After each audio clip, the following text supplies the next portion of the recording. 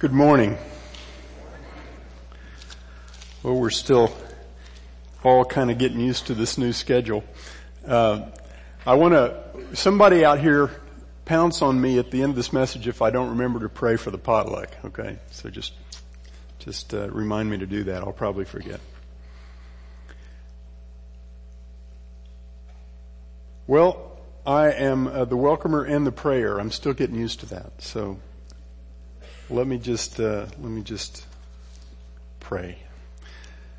Dear Father, this morning I ask that you would open our eyes that we may see more clearly the magnitude of your gift to us in Jesus Christ, and that we may be filled with the hope that is our birthright in Him. I ask this in Jesus' precious name. Amen.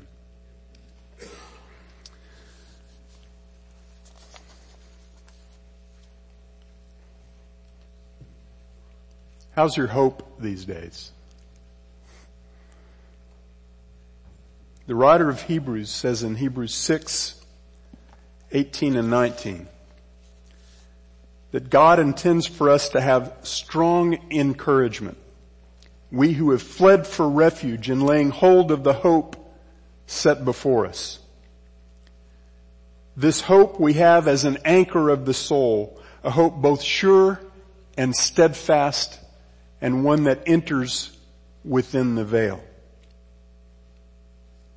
When you wake up in the morning and go to bed at night, do you have hope that is sure and steadfast? Is your life spent with an enduring sense of encouragement, with confidence that marvelous, amazing things lay ahead of you because you and Jesus share the same inheritance? Or are your mornings and evenings spent in dread of what the next day might bring? If you're a believer in Jesus Christ, God intends for your days this side of heaven to be filled with an unshakable optimism that's based on His promises and His gift given to you in Christ. Today we're going to take a deeper look at the magnitude of that gift. Last week in Romans chapter 4, Paul gave us a vivid look at the faith by which Abraham was justified, declared righteous in the eyes of God.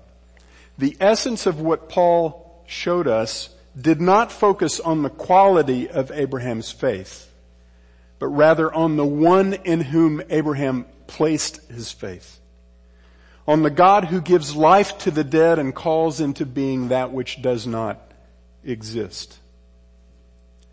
Paul finished chapter 4 by declaring that we as New Testament saints are justified the same way Abraham was, by believing in Him who raised Jesus Christ from the dead. He who was delivered up because of our transgressions and was raised because of our justification.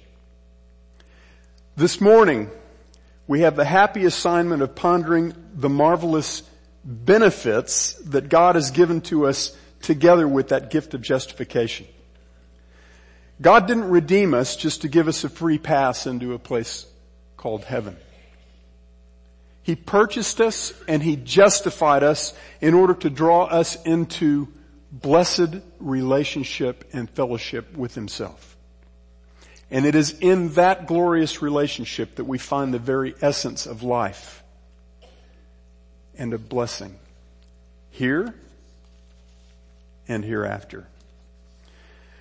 Our justification, the imputation of God's own righteousness to our account, is only the beginning of a vast storehouse of incomparable blessing that God has prepared for us who are now His children, His inheritance, His own treasured possession. This morning, Paul's going to tell us about the benefits of our justification. We're going to see that we are at peace with God, that we stand firmly in the grace of God, that we boast in the hope of the glory of God, that we even boast in our tribulations, and that God has given us a hope that never disappoints or puts to shame. Next time that I'm up here, which will be 2 weeks from now, we'll finish that list of the benefits of our justification. And we'll see in verses 6 through 11 that we who were enemies are now reconciled to God. Romans 5, 1 through 5. Therefore, having been justified by faith, we have peace with God through our Lord Jesus Christ, through whom also we have obtained our introduction by faith into this grace in which we stand. And we exult in hope of the glory of God. Not only this, but we exult in our tribulations, knowing that tribulation brings about perseverance, and perseverance, proven character, and proven character, hope. And hope does not disappoint, because the love of God has been poured out within our hearts through the Holy Spirit who was given to us. That's a lot of good stuff in 5 verses. Now there's a very significant transition right at the beginning of chapter 5, marked by the words, therefore, having been justified by faith, we have. Now, Paul is moving beyond the great theme on which he has been dwelling all the way from chapter 1 verse 18 through chapter 4 verse 25. And that theme, of course, was how men become justified. First, how they don't become justified, and then how they do. How men become declared righteous in the eyes of God. And now he's moving to a different focus, and that is, what are the benefits that come to us because of that justification? Now I should mention here that Paul is not finished yet talking about the gift of justification. In verses 12 to 21 of chapter 5, he'll have quite a bit more to say about that gift and how God has provided it in Christ. And then in chapter 6, he'll move to the matter of sanctification, of how righteousness, the righteousness of God, is worked out in our lives. But here in the first 11 verses of chapter 5, and this morning the first 5, Paul takes that gift of justification that he's been talking about for so long in this book, and he shows us what else is inside that package. The central question that this marvelous passage answers is, what has changed for us who have been justified by faith in Jesus Christ? Verses 1 and 2 are theologically loaded. The words justified, faith, peace, grace, hope, glory, God, and our Lord Jesus Christ occur in 2 verses. Paul is overflowing here with thankfulness to God for all that we have been given in Christ, for the incomparable benefits that are guaranteed to us because we have been justified. The first of these marvelous benefits that Paul raises is peace with God. He says, therefore, having been justified by faith, we have peace with God through our Lord Jesus Christ. Now later in this passage, he's going to focus on one aspect of peace, and that's reconciliation. The removal of enmity and the restoration of fellowship with God. But at this point, he doesn't use the word reconciliation. He uses the New Testament equivalent to the Old Testament word shalom, peace. That word speaks of peace in a broad sense. It speaks of well-being in every aspect of a person's life.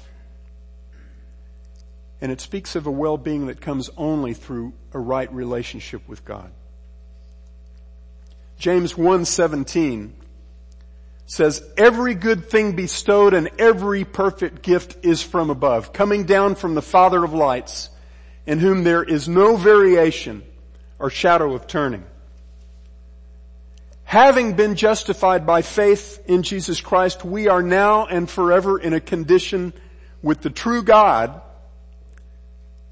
of peace. The God who is the one and only source of real blessing in every aspect of life, both here and hereafter.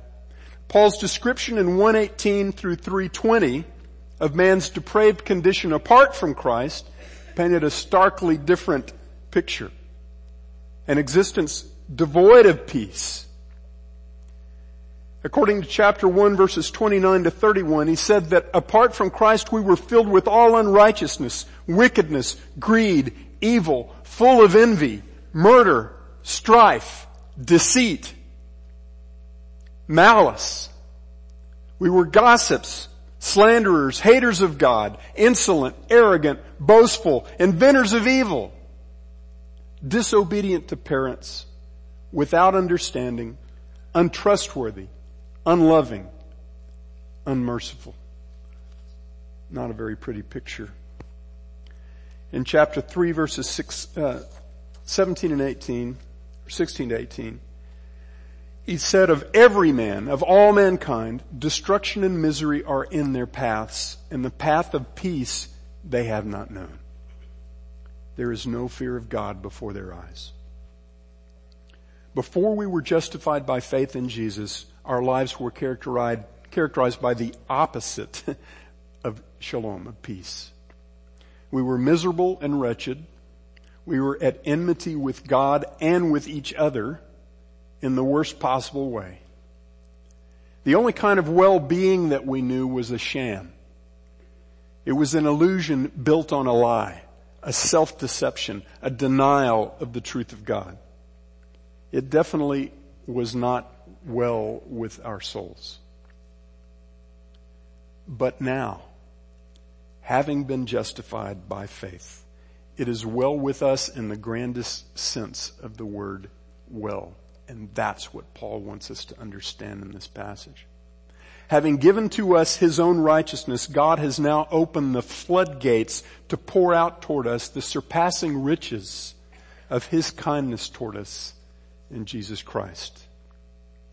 The peace or well-being about which Paul speaks here is all about relationship. It's not found in a situation. It's found in a person. And that's why Paul calls it peace with God. As we saw repeatedly in our study of the covenants, biblical peace is only found through blessed relationship and fellowship with our Father. At the end of verse 1, Paul celebrates, get back to it. He celebrates the fact that Jesus Christ is the one through whom we now find ourselves in that marvelous relationship and situation of peace. And it has always been thus. In Isaiah 53, the prophet looked forward nearly 700 years to the death of Jesus the Messiah, and he said, surely our griefs he himself bore, and our sorrows he carried. But we esteemed or considered him stricken, smitten of God, and afflicted. But he was pierced through for our transgressions. He was crushed for our iniquities. The chastening for our peace, for our well-being, fell upon him. And by his scourging we are healed. That word well-being in Isaiah 53:5 is shalom. Jesus purchased this peace with God for us at the price of his own life's blood. He didn't make peace possible for us who believe in him. He made it certain. He made it irrevocable. We who believe in Jesus Christ are and always will be at peace with God.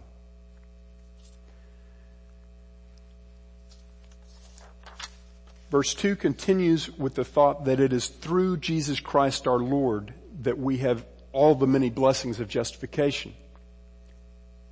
And it goes to the second thing that's in that package with justification, and that is that we stand in grace. Paul says, the last verse, we have peace with God through our Lord Jesus Christ, through whom, through Him, also we have obtained our introduction by faith into this grace in which we stand. The word introduction is really the word access. And I believe that's a better translation. Christ has secured not just our introduction to step into the realm of God's grace, but He has secured our abiding and everlasting access to stand firmly in that realm. The phrase, the grace in which we stand in Romans 5:2 is as sweet a sound as these ears have ever heard. God's grace is His unmerited favor. We who have been justified by faith in Jesus have become the objects of God's overflowing kindness, of His favor. We are the recipients of every good thing and every perfect gift. Ephesians 1:3 says we have been blessed with every spiritual blessing in the heavenly places in Christ. And God hasn't made us the objects of His grace temporarily or with conditions. He's made us to stand in that grace eternally. We who were of so wretched an estate are now firmly established in His grace, unmoved and immovable because of Him who makes us to stand. Paul will say shortly that the hope we have in God does not disappoint. We are at peace with God. We stand in His grace, and we boast in the hope of the glory of God. In the second part of verse 2, Paul introduces the first of three things in chapter 5 in which he says we now exult. And the word translated exult is the word that's generally translated boast. It's the same root word that occurred in 3:27 and 4:2 when Paul was speaking in very negative terms about our unfounded boasting in our own works. See, we formerly boasted in the very thing that ensured our condemnation, our deeds. But now, having been justified by faith in Christ, we boast instead in hope of the glory of God. The word hope implies something not yet fully realized, right? While God constantly glorifies Himself in a myriad of ways, in all of His dealings with His creation, there is a future aspect to the unveiling of the glory of God that has not yet been fully realized. Paul speaks often in this epistle of that future event, the unveiling of the glory of God. In chapter 8, verse 18, he says, "For I consider that the sufferings of this present time are not worthy to be compared to the glory to be revealed to us." And in that same chapter, chapter 8, verses 24 and 25, he gives us a magnificent picture of the nature of godly hope. He says, "For in hope we have been saved, but hope that is seen is not hope. For why does one also hope for what he sees? But we hope for what we do not see. If we hope for what we do not see, with perseverance we wait eagerly for it." The hope that we have from God has as its object something for which we are waiting. Something for which we must persevere. Something we can't fully see or lay hold of just yet. And the hope of the glory of God is something well worth the wait. Something that Paul speaks about in almost giddy terms. So what does it mean to boast in the hope of the glory of God? Well, first and foremost, it means that our chief concern, and that which gives us the greatest cause for rejoicing and exultation, is God's glorification of Himself. As we discussed at several points already, the entire spiritual and moral decline of mankind started in Romans 1:21 with the failure of men to honor God as God or to give thanks. Now, as those who have been redeemed by the blood of Jesus Christ, our response to God is the exact opposite of the world's response. We desire earnestly to see His name exalted and His true character unveiled. Instead of suppressing the truth of God in unrighteousness, we joyfully proclaim the excellencies of Him who has called us out of darkness into His marvelous light. 1 Peter 2:9. And we were talking a little bit about this at our breakfast on Wednesday morning. The world looks at us and it thinks we're absolutely insane because we speak in glowing terms about the glory of one we can't even see. Even the very notion of delighting in the exaltation of someone outside of ourselves is pretty much foreign to this world, except maybe the exaltation of someone that's dearly loved, like a child or a spouse. Otherwise, the exaltation of other people tends to make us envious, jealous, resentful. But for us to be beside ourselves over the thought of the glory and exaltation of the invisible God is complete lunacy to this world. But that's fine, of course, because Paul says in 1 Corinthians 1:21 that since in the wisdom of God, the world through its wisdom did not come to know Him, God was well pleased through the foolishness of the message preached to save those who believe. But does the fact that we boast in the hope of the glory of God mean that our only concern is that God is glorified even if it's at our expense? Sometimes it sounds to me like that's the attitude some modern preachers think we're supposed to have. But I find that way of thinking pretty far from the mark presented in God's Word. God has gone to great lengths to tell us repeatedly and emphatically that which glorifies Him blesses those who belong to Him by faith. He didn't make us His treasured possession so that He could get glory at our expense. He has the right to, but that's not what He says He does.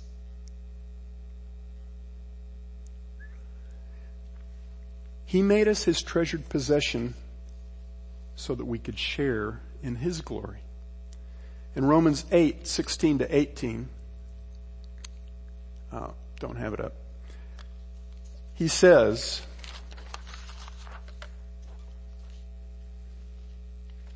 there it is. The Spirit Himself bears witness with our spirit that we are children of God.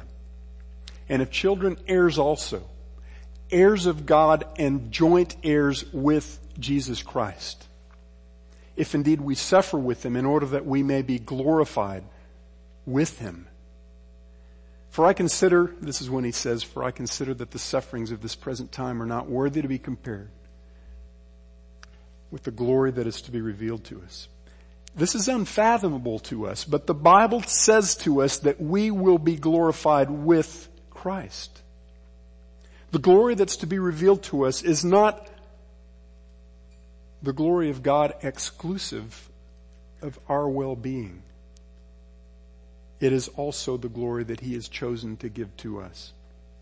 Now, of course, just as the righteousness that we possess is His righteousness, just as the works that He does in us and through us are His works, so the glory that He hands to us is His glory. And when we stand before His throne, we'll take the crown of righteousness and we'll cast it back at our Master's feet. We are at peace with God. We stand in grace. We boast in hope of the glory of God. And not only this, we boast in our tribulations.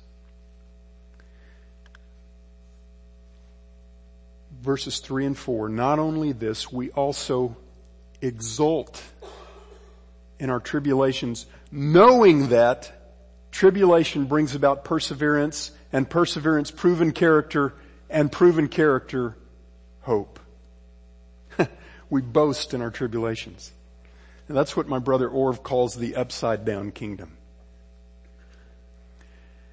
When I was just a little more than a year old in the Lord, I was 18, freshman in college at Texas A&M. I went to a conference hosted by Campus Crusade for Christ.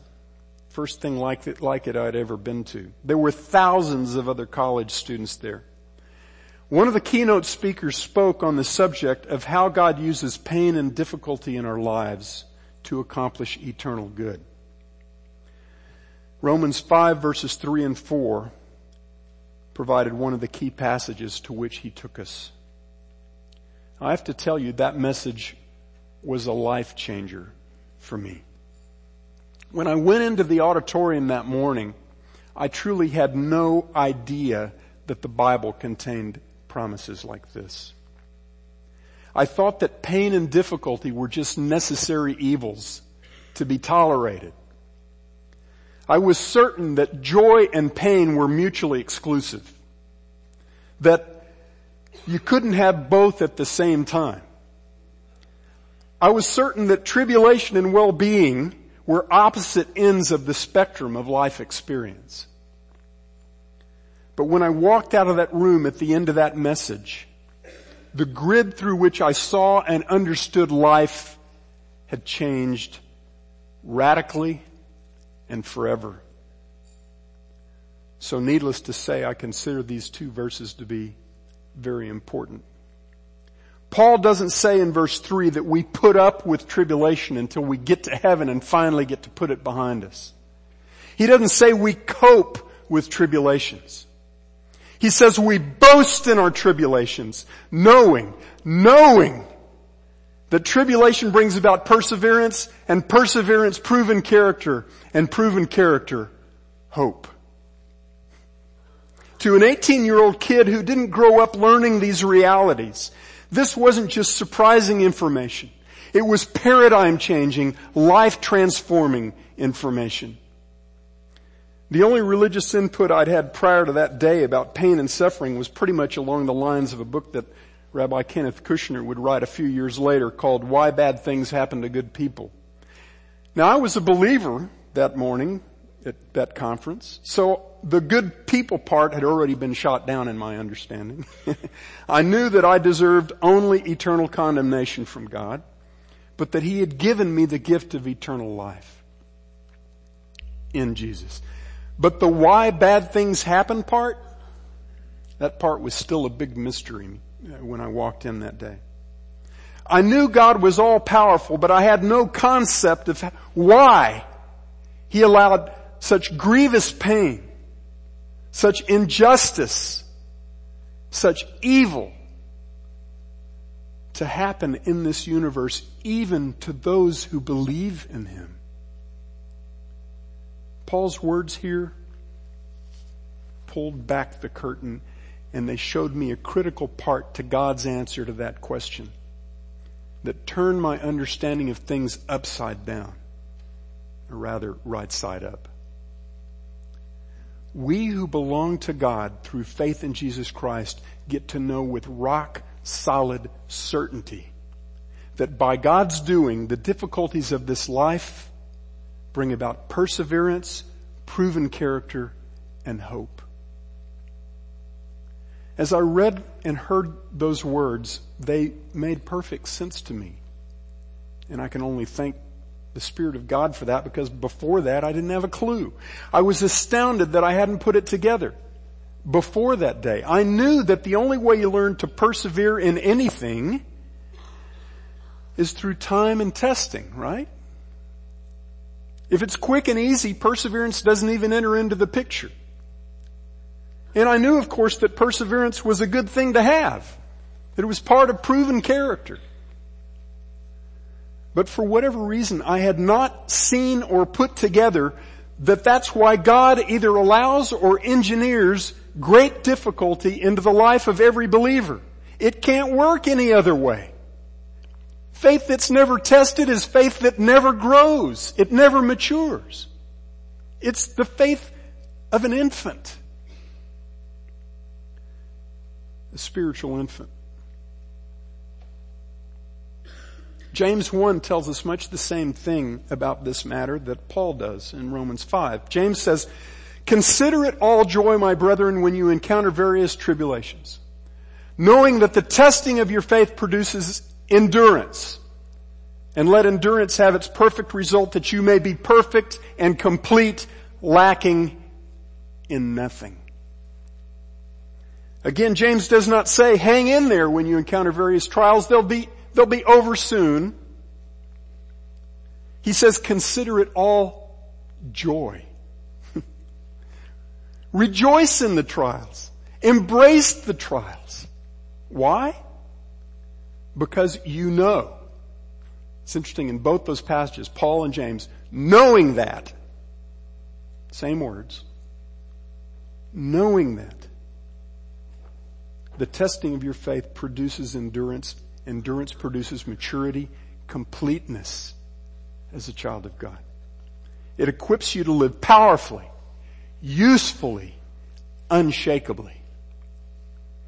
The writer of Hebrews speaks very plainly, very bluntly, in fact, about the necessity, the inevitability of God's painful discipline in the life of every believer.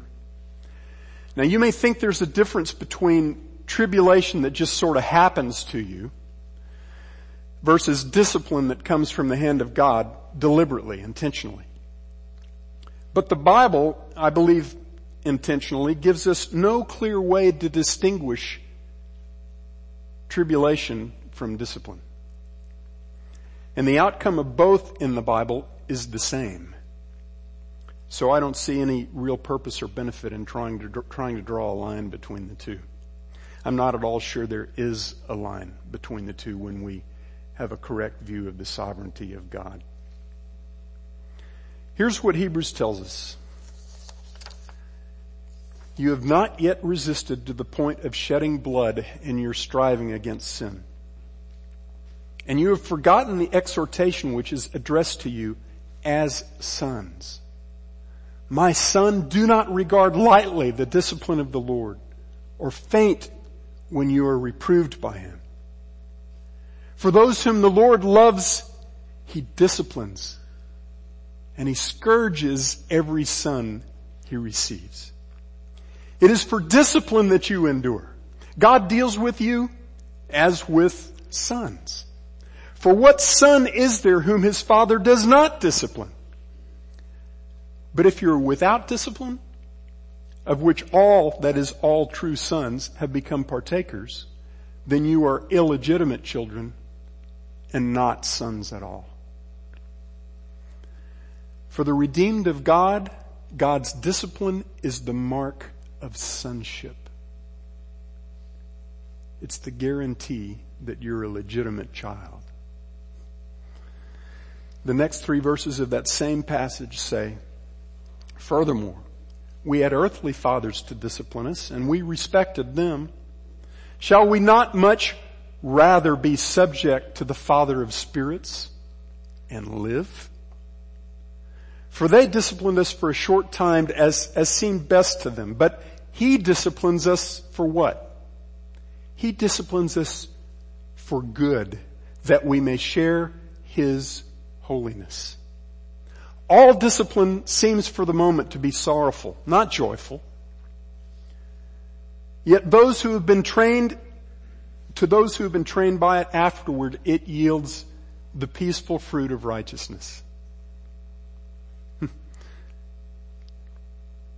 The outcome of submitting to and enduring the painful discipline of God is the 3 things underlined up there. We live, we share his holiness, and we enjoy the peaceful fruit of righteousness. How about you? Do you want the peaceful fruit of righteousness? You cannot have it without difficulty. Persistent difficulty that demands perseverance. Do you want to share in God's holiness? You cannot get there without God's discipline. Painful, sorrowful discipline. Do you want to truly live?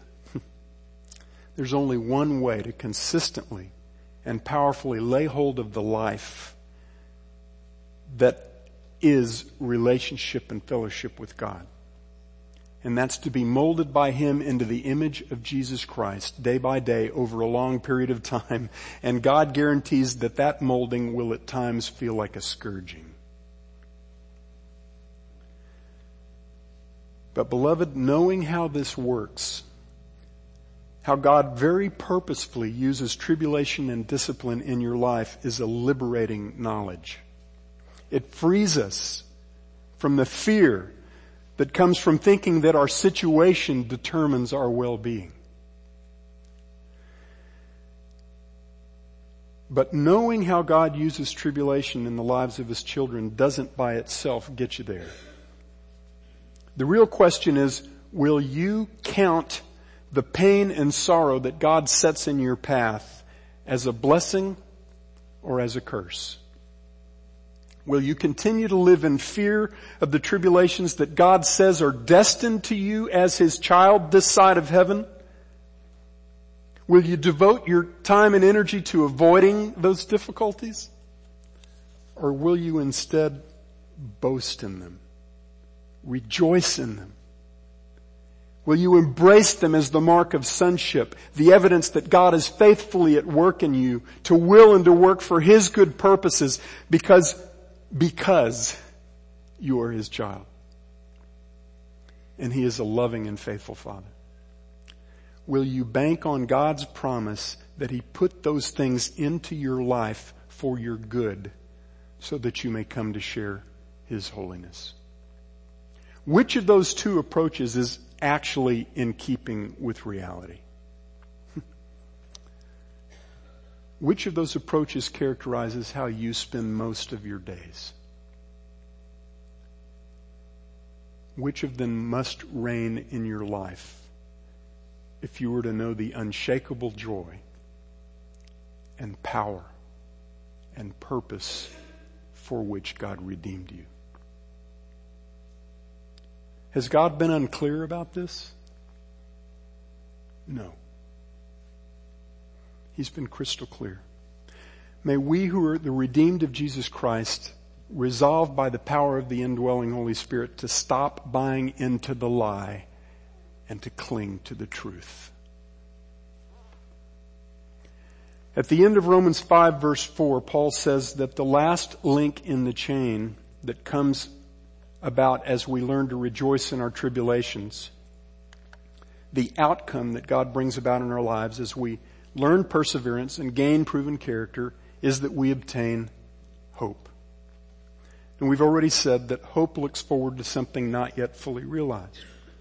So what is this hope that we get by trusting that God is working through our tribulations for our eternal good? Well, the hope is that eternal good. See, God opens our eyes as we persevere in trusting Him. He opens our eyes to His eternal purposes.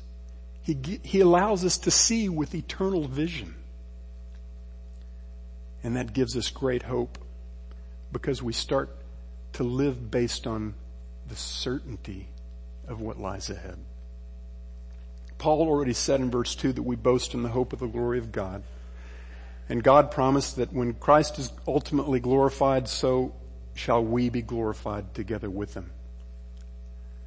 Our hope is not in this world. Our hope is in a person. It's in our identity as children of God, heirs of God, and joint heirs with Christ. We are heirs, you and I. You know what our inheritance is? It's the everlasting relationship and fellowship with God that belongs to Jesus Christ. He has drawn us in to a relationship that He's enjoyed for all eternity in the Trinity. That's our inheritance. That's our hope. In verse 5, Paul says that hope does not disappoint. The word disappoint is also translated put to shame. The promise that those who belong to God and follow after Him will never be put to shame is actually a recurring and powerful theme throughout the Old Testament, especially the prophets. It's one with which Paul would have been very familiar as a well-schooled Pharisee. In Isaiah 45, this passage blows me away. God is speaking to Cyrus, king of Persia, 200 years before Cyrus lived.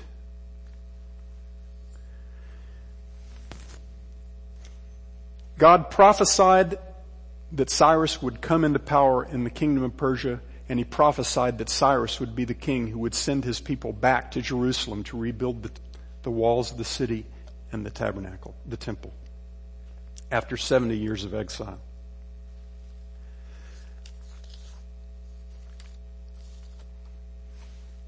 Verses 5 through 7 are what God says to Cyrus, again before he existed. And verses 15 to 17, I believe, are what Cyrus says back to God. God says to this pagan king, I am Yahweh, and there is no other besides me. There is beside me no other God. I will gird you, although you have not known me, that men may know from the rising to the setting of the sun that there is no one besides me. I am Yahweh, and there is no other. The one forming light and creating darkness, causing well-being and creating calamity. I am Yahweh who does all these things. And Cyrus says back to God, truly thou art a God who hides himself, O God of Israel, Savior. They will be put to shame and even humiliated. All of them, the manufacturers of idols, will go away together in humiliation. Israel has been saved by Yahweh with an everlasting salvation. You, Israel, will not be put to shame or humiliated to all eternity. God declares that He alone is the one who creates both well-being, that's shalom, and calamity, the word for evil, the word for disaster, for painful judgment. Does not mean God is evil. It means God is sovereign. There is no other cause of either well-being or calamity. He is the one who alone is the source of either blessing or curse. He says that those who turn away from Him to worship idols will be put to shame and humiliated.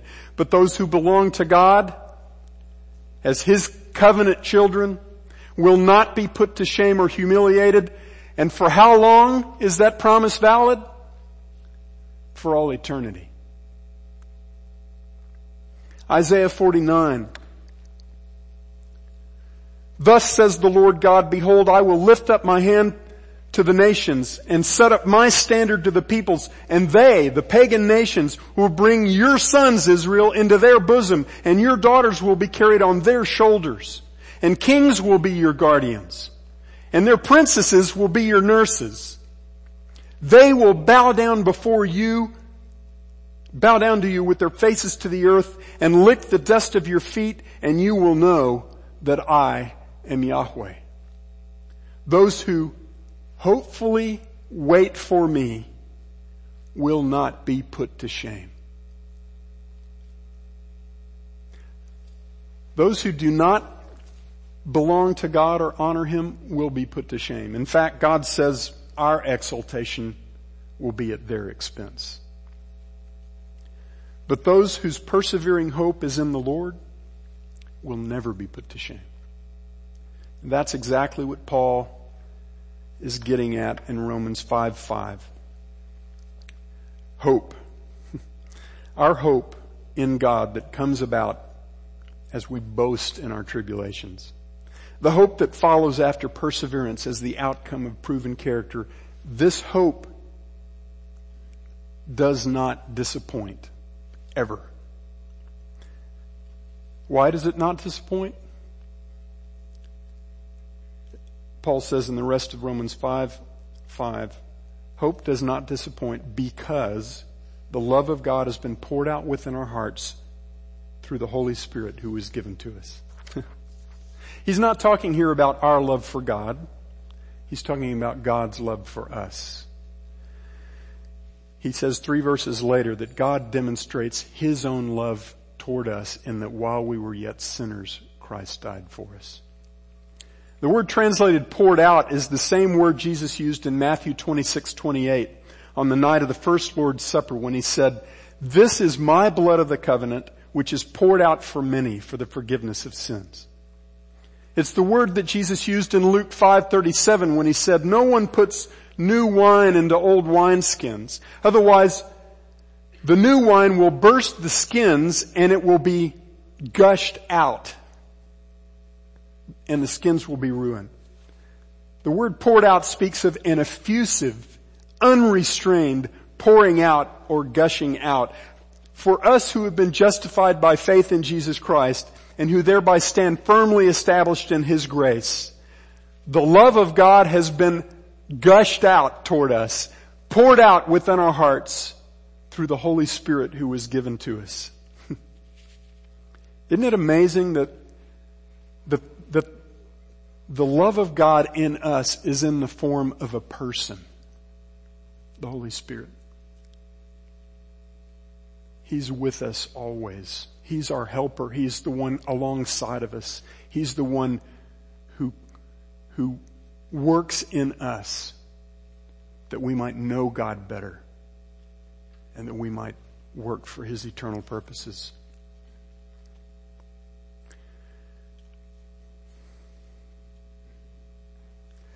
I was going to, in conclusion, review the 5 points.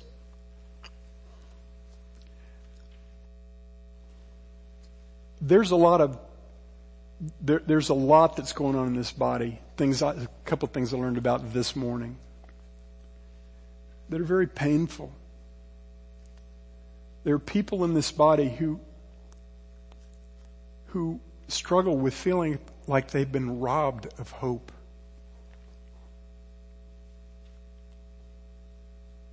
This passage is all about the hope that's your birthright as a child of God.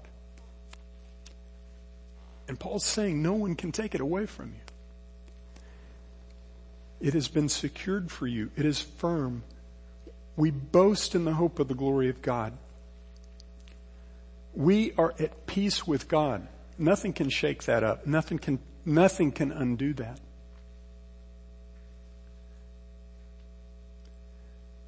God wants us to learn what it means to boast in tribulations, to rejoice in tribulations and difficulty. I think one of the things that is hardest for us to do because of our old nature and our old habit of thinking is to humble ourselves enough to believe that God means this, to believe that he actually does good, amazing, eternally good things through evil and pain and injustice that surrounds us. That's what he calls us to believe. You know, I pray that we won't take this lightly. This is very powerful stuff. When I was 18, this overturned my life. And it has given me from that moment forward a confidence in God that I didn't have before that. In the midst of whatever the world, the flesh, and the devil may throw at me, and whatever God decides to engineer in my life to make me better for his purposes. Do I always respond appropriately to those tribulations? No, I don't. But I know the truth. And that's huge. It's huge. I pray that if you're a believer here and you haven't